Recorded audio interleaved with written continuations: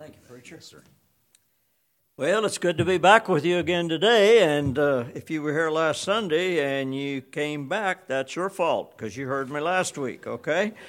It is a blessing to be here and to enjoy the fellowship with the people that we've known and to meet some new people, and we thank the Lord for the growth, and we thank the Lord for, I was just telling the preacher this morning that I'm glad that he's a man of God that loves the men of God, and I understand that's what he was doing when he was gone last week. And today we live in a day and age when pastors need encouragement and they need to be anyway ministered to, and so I'm glad that he was able to do that, because I think that's a ministry in itself, and to realize that. My wife, I want her to stand over here so you know who she is. She don't like to. If she had her way, she'd be on the back row, but I try to bring her down front, get her close to the altar as I can, okay? But it's a joy that we look at the ministry here and see the improvements and see the blessings of God on your combined efforts.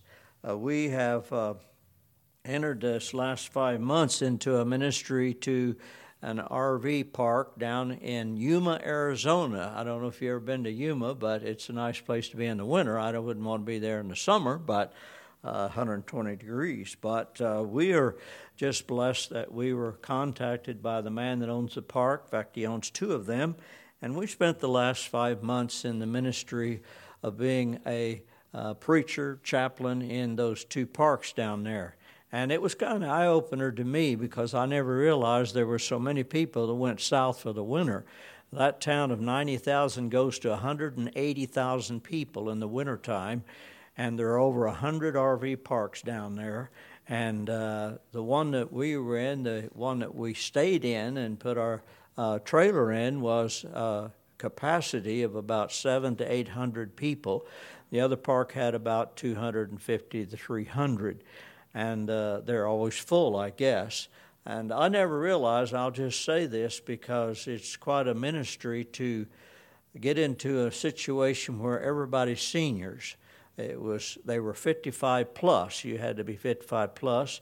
Most of them were in their 70s, and it was quite a challenge to me to realize that several of those people would not be here a year from now, because they would be in eternity. And sorry to say, most of them weren't prepared. But we started a Bible study, and what amazed me is the people that believed not in God, or did not have a true faith in God, and they were in false religions. They would come to our Bible study. And they probably wouldn't go to a church, but we had them in the park, and they're bored, so they'll find some activity. So here they come. And we had an opportunity to do something that just amazed me. And I went to the local pastor. I don't know if any of you know Brother John Getch, but he has the Faith Baptist Church there in Yuma. So we wanted to hook up with a local New Testament church. And come to find out, it was an eye-opener to him as I visited with him. And we would attend when we could the services there. And he said, I never realized there was such a ministry here. And he's been there for 12 years, I understand. But anyway, it was an eye-opener to Arlene and I to be asked of the Lord. And we've been invited to go back, and we've agreed if our health holds up. And so far, God's been good to us, and we're willing to do that. For His honor and glory. So pray for us. Pray for our safety and our health. That's the two things that certainly at our age we begin to realize that towing a rig and running around over the mountains and so forth, it's, we actually own an RV lot. That's what it is. It's just a pad and the hookups there in the city of Branson. And if you've ever been to Branson, you know what it is. It's an entertainment center for seniors. But anyway, we own that lot there, or we're buying that lot there, so we can have a place to come when we need to have dental work and doctor's appointments and so forth. So appreciate your prayers in that behalf. If you have your Bibles, would you turn with us to the book of Exodus, chapter 6 this morning. Exodus chapter 6.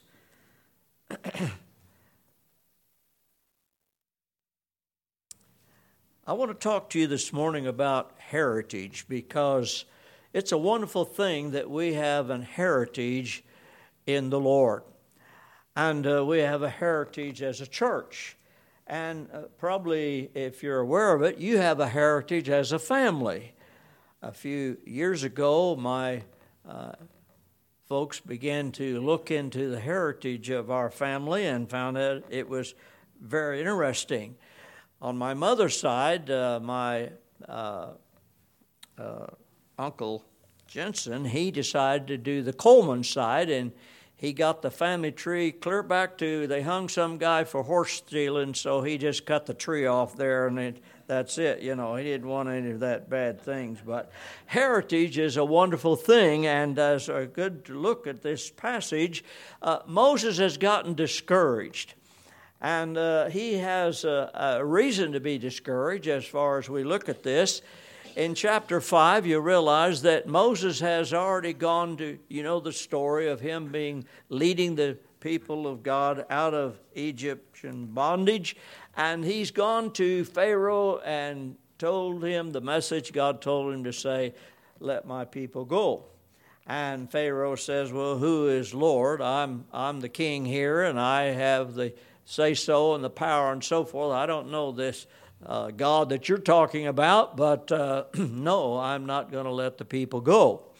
And so some time goes by, and Moses gets kind of impatient. He did have that kind of a nature, if you know the story about him.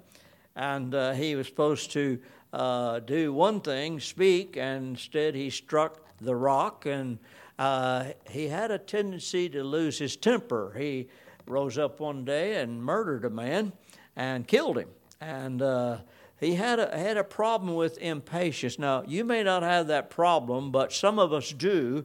And as time had gone by, Moses got kind of impatient and wanting God to do something, and he accuses God of and asking him, "Why haven't you carried this out, that they would be relieved?" In fact, the last part of chapter 5, Moses says, "For since I came to Pharaoh to speak in thy name, he hath done evil to this people, neither hast thou delivered thy people at all."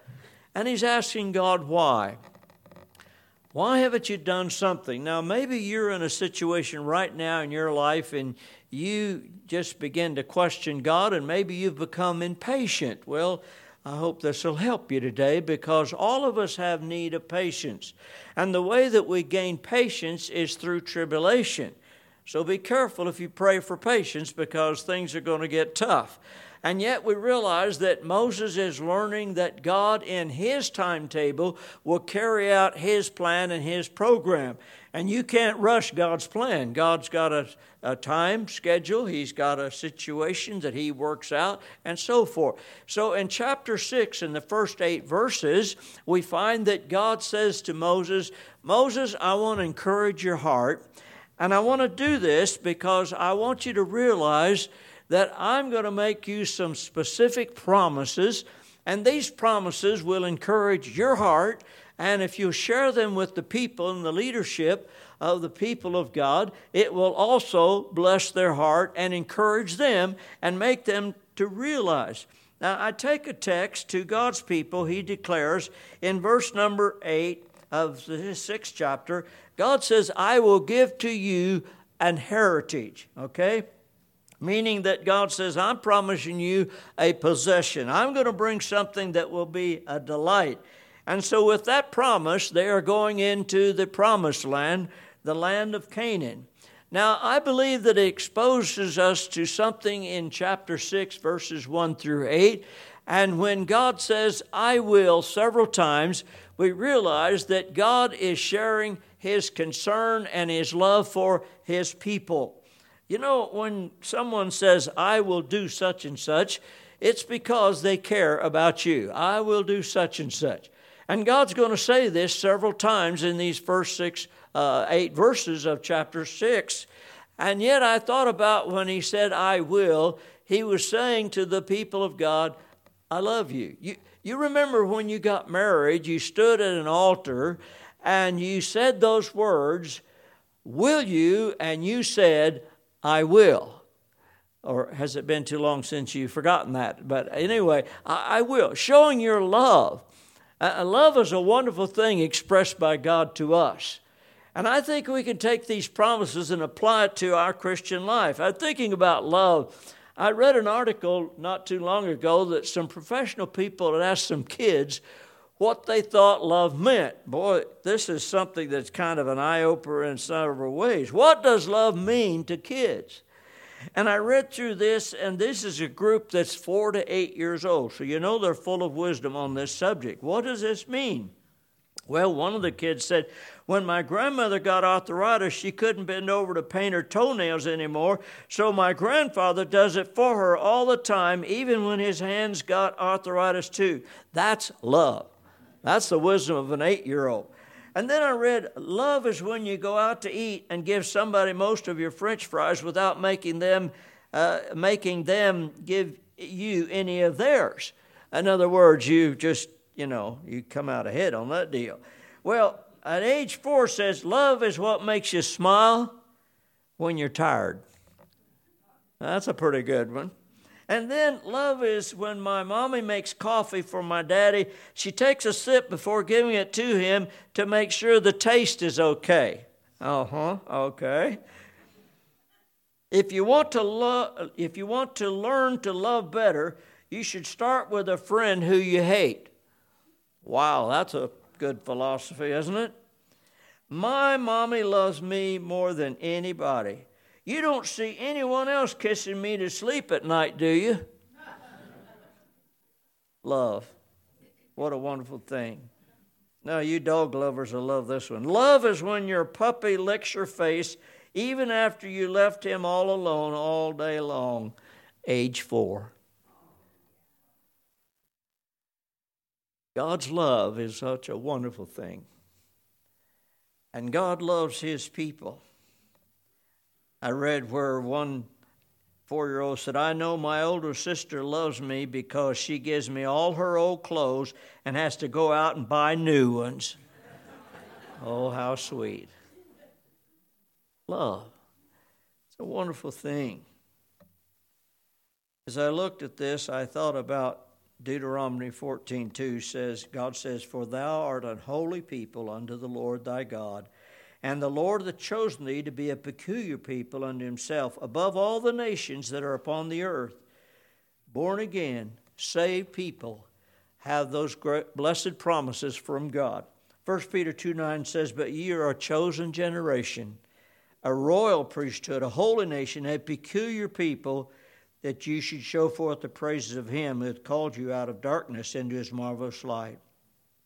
God loved the people of Israel, and he's going to make several promises to them that we'll look at quickly this morning, and as to what he would do. And we can apply that today if you're a born-again Christian, and if you're not, you ought to become one so you can claim these promises that are from God. Now, he declared in verse number 8, he said, I will give you a heritage. I will give to you for an heritage. I am the Lord. When I began to think about this, I thought about a heritage. A heritage is a legacy, a birthright. This church has a heritage. It has a legacy. It has a history. It has that you can go back and check and see what happened and certain things and experiences that people went through in this church. And yet to realize that heritage is a wonderful thing. And a lot of people, and by the way, can I just say this in passing? If you're a senior here today, have you written down the heritage of your family? Have you written down in writing the heritage of your testimony? Somewhere in your file, somewhere there should be a record of how you came to know Christ as your personal Savior. Because if the Lord calls you home, there may be an occasion where some family member may be looking through your papers and they may find and should find a testimony when you came to know Jesus Christ as your personal Savior. It's really a wonderful thing to have a biblical Christian heritage. And to realize this, we'd have to look and see what God has done for these people, that He would give them that title, they would have a future. Now notice in these verses we're going to look through, they're all future assurances or guarantees. You know, there's a difference in a guarantee. It's amazing to me. You can buy a car and they'll say, well, we'll guarantee it for 90 days or we'll guarantee it for 12 months and so forth. You buy a house and the day you sign the papers, unless there's been a different contract, that you've got a guarantee that nothing's going to break in that house. But when it comes to God, an eternal book, we find out that God makes eternal promises. And He's not one that gives you something and then it breaks and He can't fix it. He can fix it. He will fix it. He will take care of it. He has that guarantee. Now let's read through these verses and let's just select these as we look at them.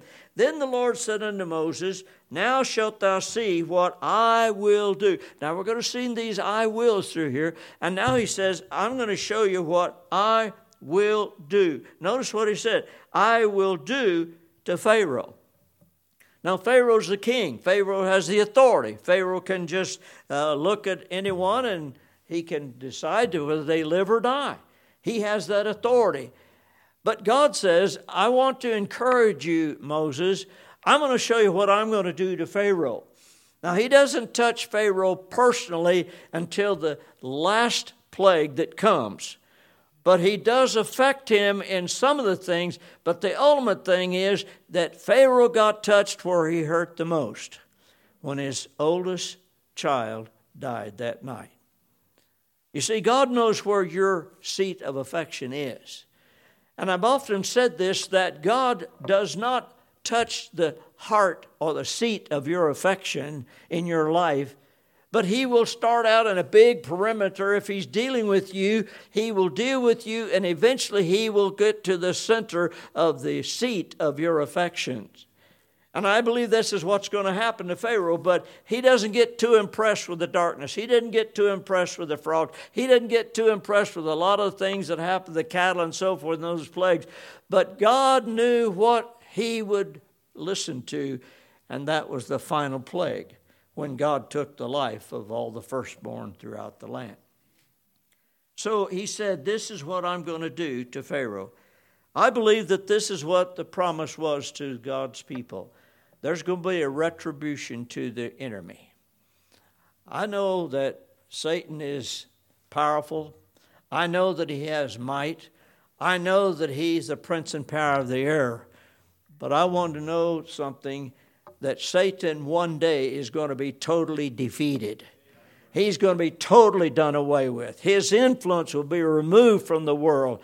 His influence and things that affect us will be completely taken off the scene.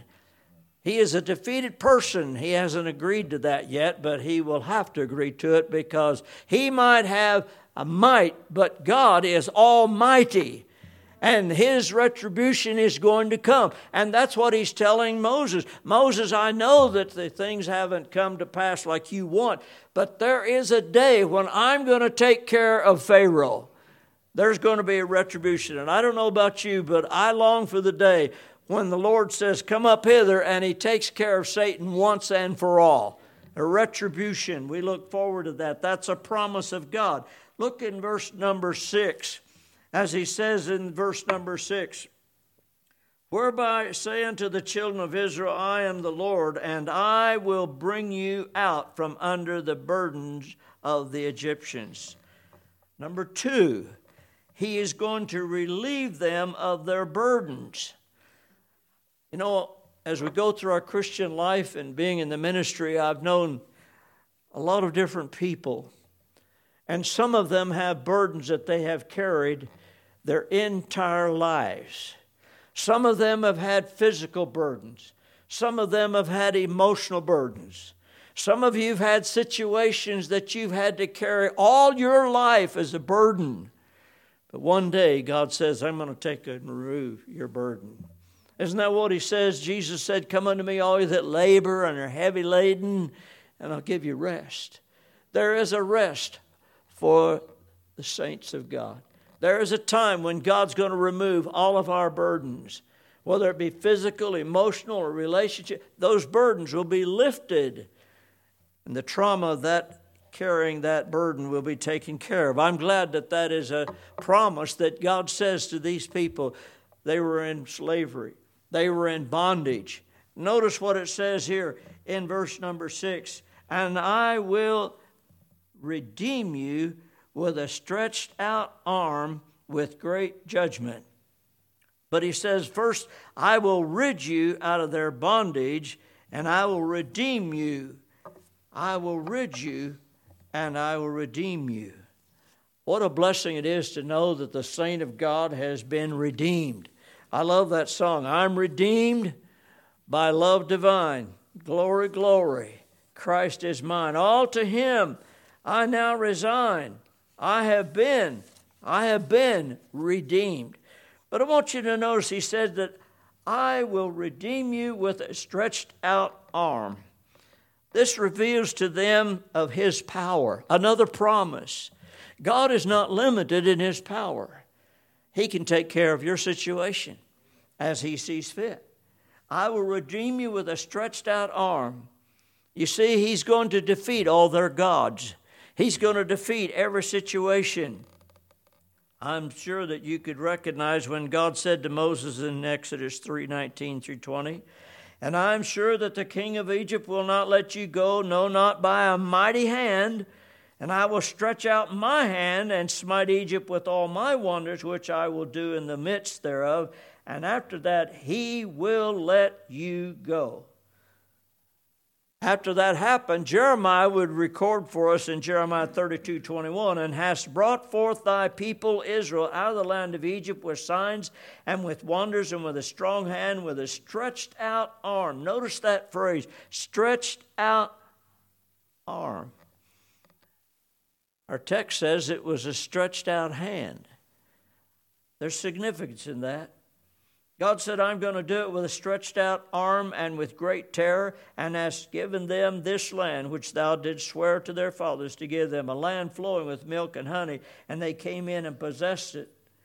Exodus 14:8 says that the children of Israel went out with an high hand. A high hand. Which is the difference? Satan may have a mighty hand, but God has the high hand. I think about the flood was coming, but Noah had God's high hand in an ark where his family could be saved from the deluge of a worldwide catastrophe. A high hand. King Darius had his lion's den, but Daniel had God's high hand, his angel.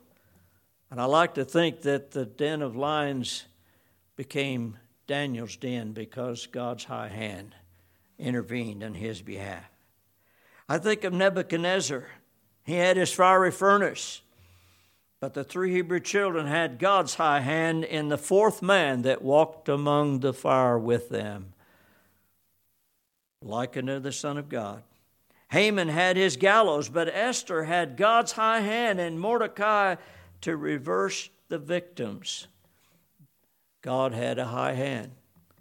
Which do you have, the high hand or the mighty hand? You and I are born sinners, doomed for a devil's hell. But because of the grace of God and Calvary's experience that Jesus Christ paid our sins' debt, God comes out with a high hand and says, Satan can no longer have this person because I have washed him in the blood of the cross. Thank God for that. God's high hand. I'm glad he has a high hand. He revealed to them his power that would work. I think about this stretched out arm. I was reading about these people that are flying trapeze artists in the circus. And one of them was interviewed. And they said, well, how is it that you can just let go and reach out to that person standing on that stationary or on that other swing or however they're working it? He said, well, you have to understand that one is the flyer and one is the catcher. And they said that now what happens is that when the trapeze artist is going out and swinging out, when he stretches out his hands, he does not grab the other person's hands. The catcher has to grip their wrist. For if the flyer attempts to grab their wrist, they will most likely break their wrist and themselves and plunge them both to a tragic situation. So what happens is that the flyer has to reach out and the catcher has to reach and extend its arms. And when he extends its arms, it's like the flyer has to completely put all his trust in the catcher. He can't try to save himself. He can't try to catch himself. He has to trust that person explicitly to catch them, or else they'll both have a fall. Isn't that what God does to us? He stretches out his arms to us and says, "Come unto me, all you that labor and are heavy laden, and I'll give you rest." Have you stretched out your hands to him? The trouble is that sometimes people say, "Well, I'm going to try to catch myself, and I'm going to do this, and I'm going to do that," and so forth. And you falter and you fail because you need to trust God and believe in him and his power and his authority. For he said that he came unto his own, and his own received him not, but to them that did receive him, to them gave he the power, the right, the authority to become the sons of God. What a blessing it is to know that his power is revealed in that deliverance of those people. Yes, Pharaoh had his mighty hand, but God had his high hand, and they came out of Egypt, as you know the story. It's exactly what God said would happen, just like the person that comes to Christ and accepts him as their Savior by the power of Christ, the power of God unto salvation, the Scripture says. And this is the salvation that takes place by the power of God. And then I notice he said in verse number 7, "I will take you to me for a people." He will receive them, and he received them as his people. 28 times in the Bible, God says, "My people Israel." He is glad to be called their Father. He is glad to be called that they are seeking, as Hebrews 11:16 says, a better country, that is an heavenly, wherefore God is not ashamed to be called their God, for he hath prepared for them a city. I wish you'd just revel in the fact today that if you know the Lord as your Savior, you're a child of God, a son of God. You're a part of the family of God. You've been made a part of a family that we have been not deserving to be in, but we've been adopted into the family. And there is a difference. God has accepted us. If you've been saved, God has accepted you as one of his children. And that ought to encourage your heart to realize that he says, I want you to call me. I want you to be my people. It's a wonderful thing when you accept Christ as your Savior, because everybody wants to join and belong to something. And there are people that are disconnected with their families. They're disconnected with seemingly even this life. But when they come to Christ, as we say, they get hooked up. And then they get in the fellowship of a local New Testament church, and they are a part of that family of God. And they've gotten a people that is their people now. And they're not ashamed. And he is not ashamed of them. Aren't you glad that God says, I not only forgive your past, forgive you, but I forget it. I forget it. Oh, people may bring up your past. People may say, well, I remember this and so forth. I remember going to a family reunion, and I had an uncle that was an unbeliever. Thank God he's accepted Christ, and he's now in heaven. But before he got saved, he made it a point to just ridicule my dad. Anytime there was a family reunion, he just couldn't wait to bring up Harold, my dad's past. In fact, one reunion we came to, and he had photographs. And he began to pass them around the family members and said, well, this is the place where Harold used to go, and he drank and got drunk. And he showed the pictures of those places. That was embarrassing to my dad. I know that. He was ashamed of it. But you see, the one that really counts is the Heavenly Father. And those photographs weren't in front of him. They had been erased. I care not where you were or what you were before you got saved, but God says, I will take your sins and I will hide them in the depths of the sea. I'll place them as far as the east is from the west. Aren't you glad he didn't say north and south, because there's a north and south pole? We could find all our sins there. God said, no, I'm going to put it so far, I'm going to hide them behind my back. Thank God. He's not ashamed for us to be called his people, a child of God.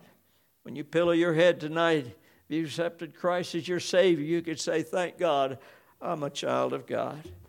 And when he calls all the Christians home, all the children of child of God home, I'm going to be one of those that's going up in what we call the rapture. And then I think he not only received them as people, but notice what he said in verse 7. I will be to you a God. He revealed to them that blessed position. And he said, and you shall know that I am the Lord your God.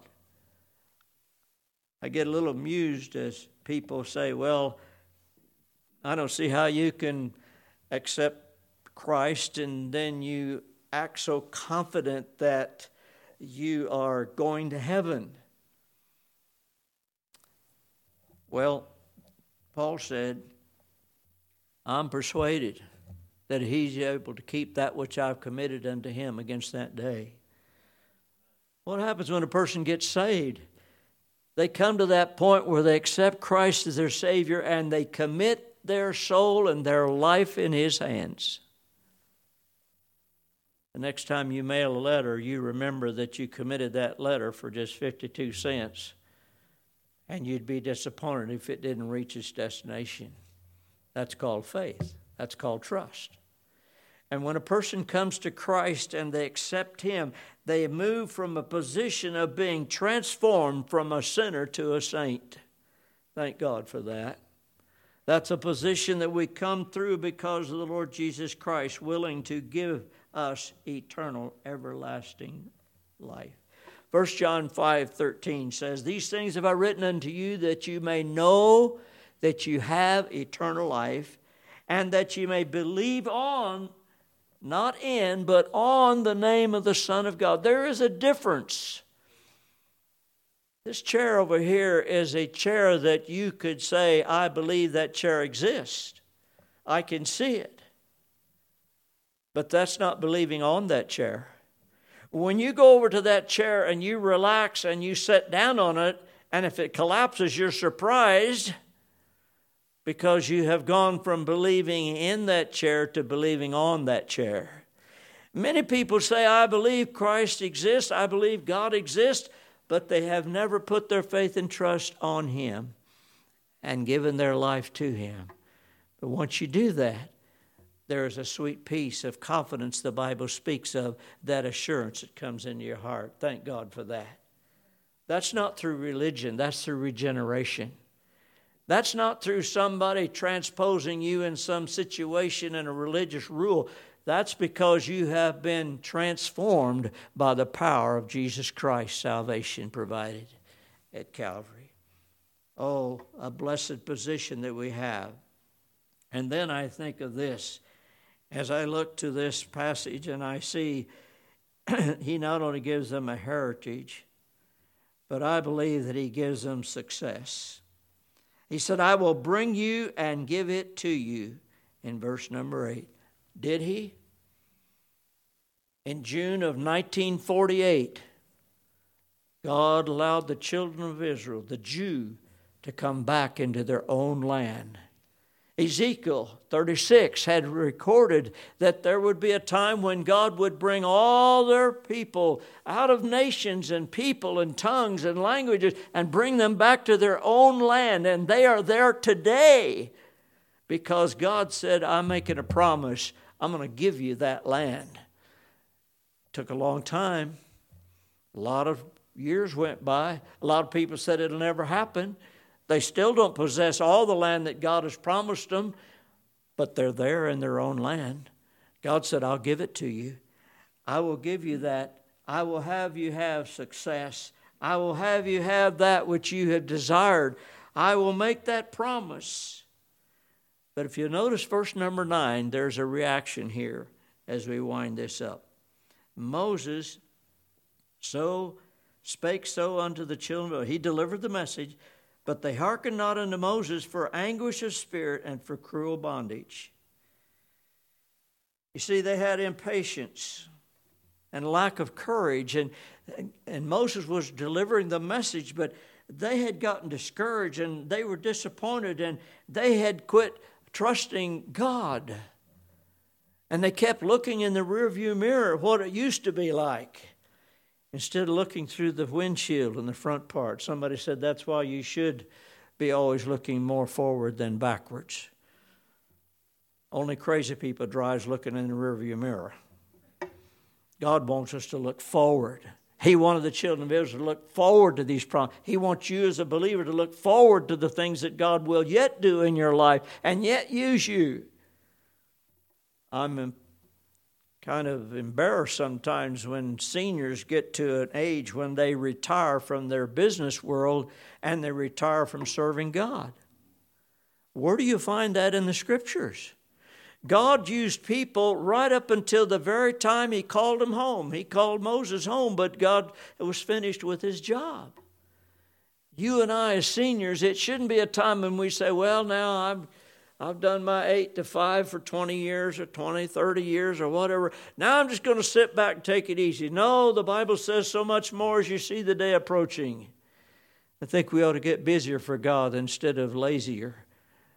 And that's not good English, but it gets the point across. We need to understand that when we have more time on our hands, let's use it for God. Let's make sure that we finish well. That's our heart's desire. I think about they were avoiding the answer. There were multiple problems and they hurt too much, and they thought, well, I just don't want to trust God because I just can't do it.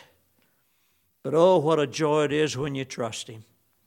When you just step out by faith and say, God, I don't understand this. When this guy called us to go to that park and work in it, I've never done that before. Never been to Yuma, Arizona. I knew it was hot down there because everybody went down in the wintertime, but that's about it.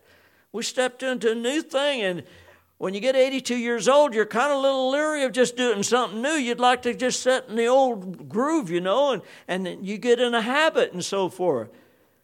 But oh, the joy that when you go out and you just step out and you take that Sunday school class, you start singing in a choir, you start giving your tithes and offering, you start letting the pastor know, is there something I can do? I've got some time on my hand. I'm sure he'll find you something to do. There's always more work to be done than workers. And yet it'll come that point when you say, I thank God that I pulled the trigger. I remember the first time I shot a shotgun. You see, I'd heard, and I was just a young boy, I'd heard that a shotgun will hit you real hard when you pull the trigger. So I thought, well, I'll just practice, so I'll just hold it away from my shoulder a little ways. Some of you shot a shotgun, you know what I'm talking about. I thought that thing knocked my shoulder off. I couldn't believe it. I thought, boy, that's no fun. Give me that 22. I'm not going to use a shotgun anymore. Then you go a little further and you see a rabbit and you say, your brother says, don't you see that rabbit? I said, no, I don't see that rabbit. Here, you shoot the shotgun. But trusting God is the same way. What is God asking you to do that you just can't quite get it all figured out? And you don't know how you're going to do it. And you don't know how the ability that you have that you can do it. But the Bible says that He gives us both the will to do of His good pleasure. What does that mean? He gives us the desire, and if we'll step out by faith and challenge and trust Him, then He will enable us to carry it out. And what happens is He gets the glory that way. And we don't pat ourselves on the back. We praise Him for what He has done through us, enabled us to do that. This is what the children of Israel had to do. They had to trust God. Moses had already been through that. He tried to take things in his own hands. He thought when he'd go to the people and would tell them, I'm your deliverer, follow me, we're going out of Egypt. They said, who are you? You've lived in the palace. We don't know anything about you that we need to know. But eventually they came to the point in God's timetable where they followed him out of Egypt. And weren't they glad they finally were set free? But here's the real joy, is that when they left Egypt, the Bible says they wanted to get rid of those Israelites so bad, they said, what do you want from us? And the Bible says they spoiled Egypt, which meant that they went to the neighbors, they went to anything they wanted, and they were gladly given to them, and they went out of Egypt wealthy.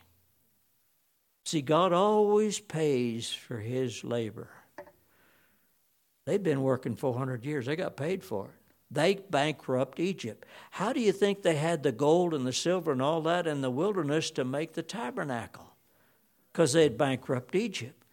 God always has a plan, and sometimes we don't understand what he's doing right now, but somewhere down the road you're going to understand, oh, that's why God did that back then, so that I could be doing this right now. How about it? Have you claimed those promises? If you get discouraged like Moses, come back to this chapter and just look at those I will, I will, I will, I will. And your heart will be encouraged. And God will give you the faith and trust that you need to just take that other step of faith to do something special for him.